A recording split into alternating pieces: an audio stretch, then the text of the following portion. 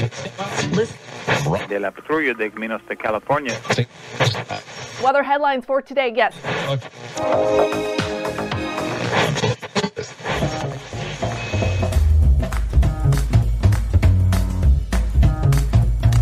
Welcome to the Revenue Generator Podcast, an I Hear Everything production. In this podcast, you'll hear how industry leaders integrate sales, marketing, product, and customer success into a single business unit with a common goal of optimizing their revenue cycle.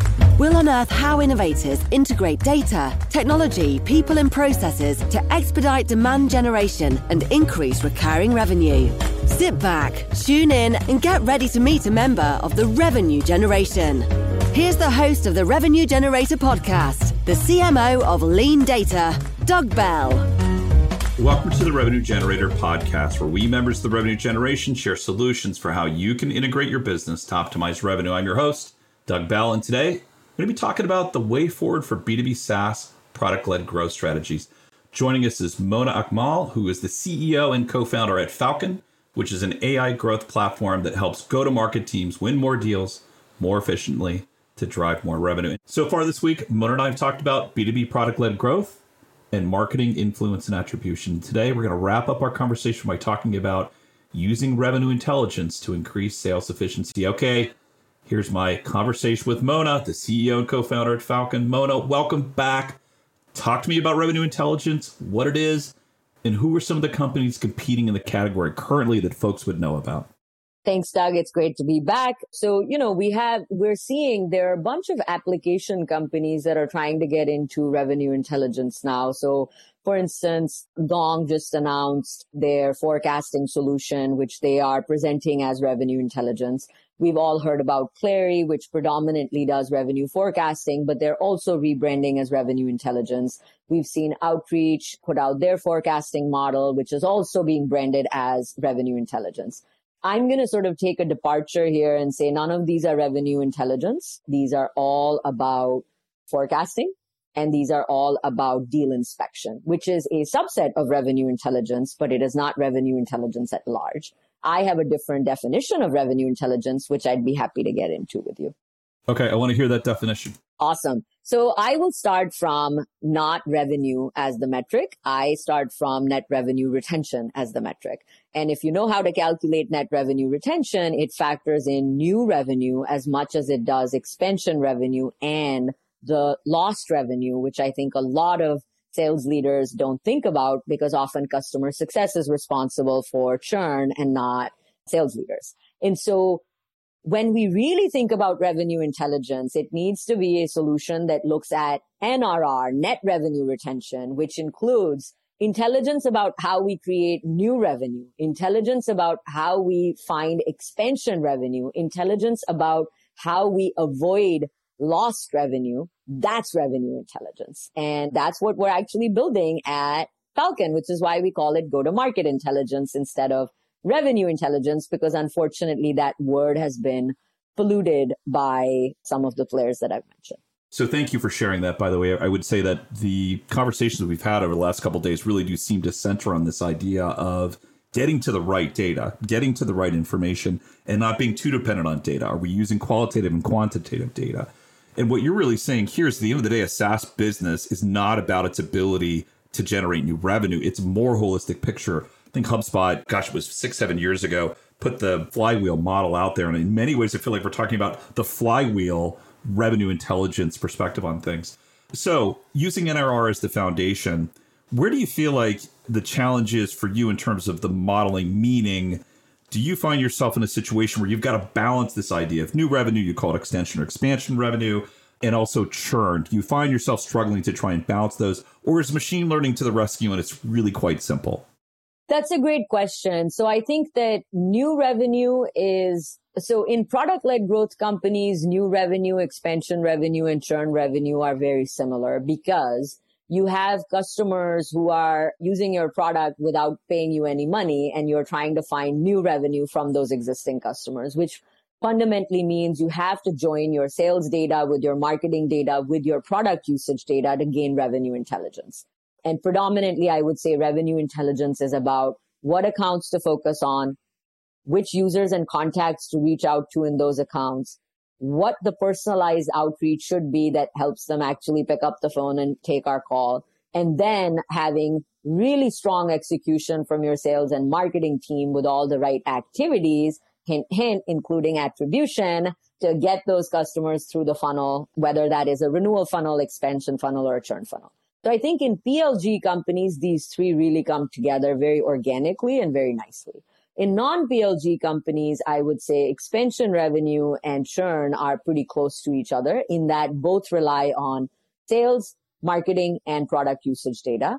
New revenue is a totally different beast. It is predominantly focused on third-party data as well as sales and marketing data. So those are pretty different.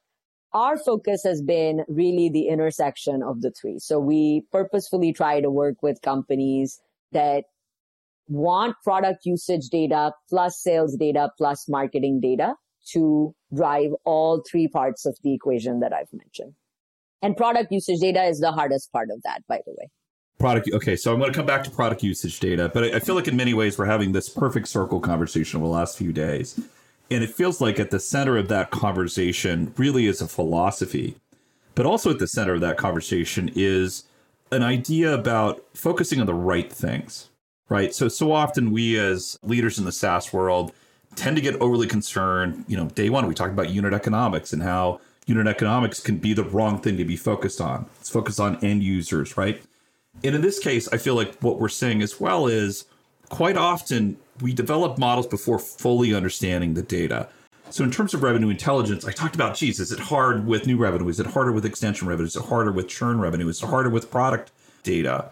But my sense overall is the answer is no. If the philosophy, the central core philosophy is such that you're looking at end users and end user behavior and end user performance, my sense is overall, maybe I'm telegraphing what you were just going to tell me what the secret sauce is for Falkon, but my sense overall is it's really coming down to that. What is your core belief and where are you focusing? You're focused on the end user. That revenue forecast, that revenue intelligence is easier. But guess what? That's probably 5% of the market. Mona, right? Not that much of the market is in this perfect circle that we're looking at. So as a leader of an organization that's really dedicated to helping companies look at their revenue intelligently, what are some of the areas that you see clients goofing up on? I'm not going to contribute to the swear jar, Mona. I wanted to, but where are the pitfalls? Where do you see them kind of goofing up here? Yeah, I think that, first of all, I think that actually one of the reasons why I started Falkon was I wanted to solve a hard problem that requires a paradigm shift in how people think, right?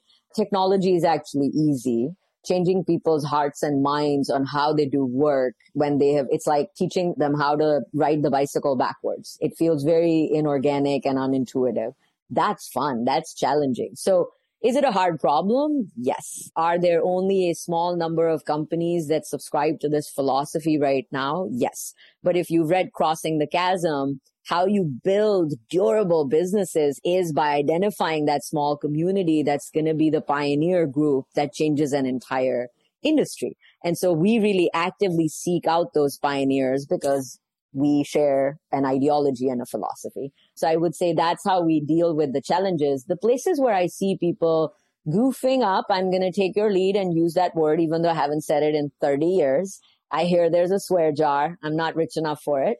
So where we see people goofing up are one, as I mentioned in our previous session, they have expectations that data must be perfect in order for it to be useful. And so one of the big changes we want to instill is it has to be directionally right. The value of something doesn't actually matter. Its change over time is what really matters, right? And so if it's off by 20%, but it's consistently off by 20%, that 20% error doesn't really mean much, right? So really helping people develop a new relationship with data, which is data is imperfect as long as it's directionally right. Let's move forward and use it.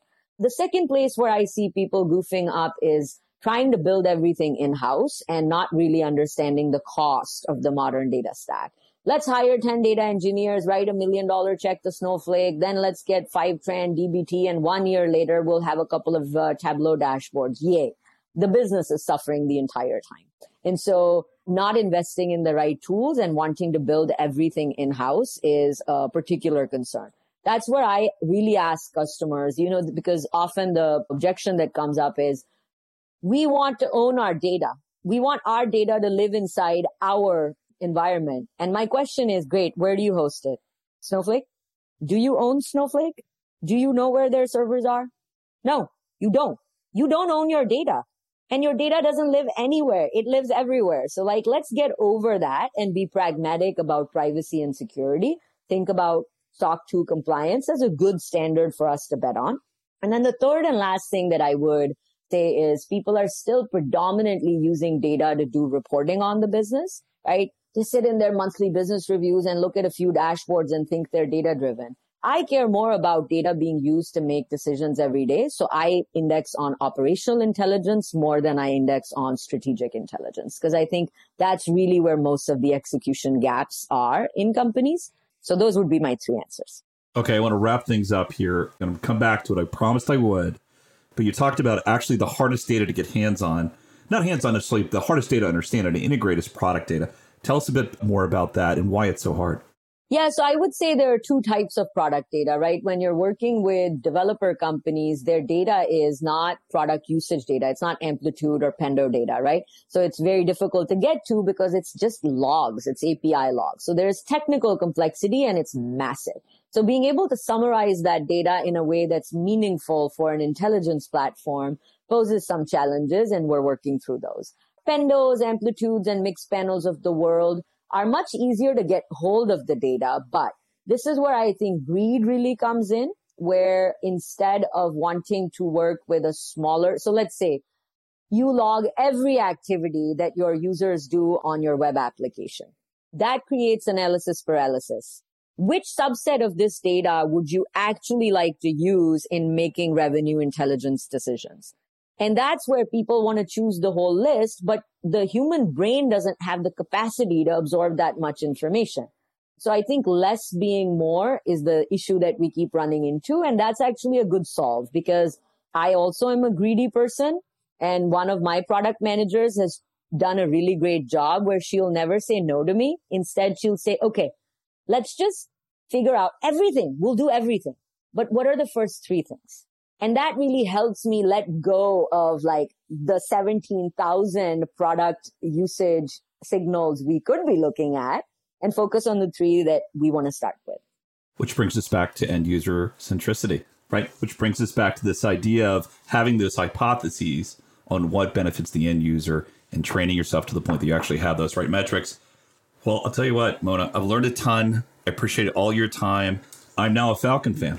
I have to say, based on that philosophy, I'm a fan. Watch out, attribution companies. Watch out, Outreach. Watch out, Clary. Watch out, Gong. Thanks for being on the podcast with us today. Thank you, Doug. This was awesome. Appreciate it. Okay, that wraps up this episode of the Revenue Generator Podcast. Thanks to Mona Akmal, CEO and co-founder at Falkon, for joining us. If you would like to contact Mona or learn more about her, you can find a link to her LinkedIn profile in our show notes, or you can contact her on Twitter, where her handle is @Mona_AAA, or visit her company website at falkon.ai. Just one link in our show notes I want to tell you about. If you didn't have a chance to take notes while listening to this podcast, head over to revgenpod.com, where we have summaries of all of our episodes and contact information for our guests. You can subscribe to our weekly newsletter, apply to be a speaker on the Revenue Generator podcast, or you can even share your revenue generation questions, which we'll answer live in the show. Of course, you can always reach out on social media. Our handle is @RevGenPod on LinkedIn, Twitter, Facebook, and Instagram, or you can contact me directly. My handle is Market Advocate. If you haven't subscribed yet and want a daily stream of RevGen strategies in your podcast feed, we'll publish an episode every day during the work week. So hit that subscribe button in your podcast app, and we'll be back in your feed in the next business day. Okay, that's all for today. But until next time, keep cranking, because the revenue isn't going to generate itself.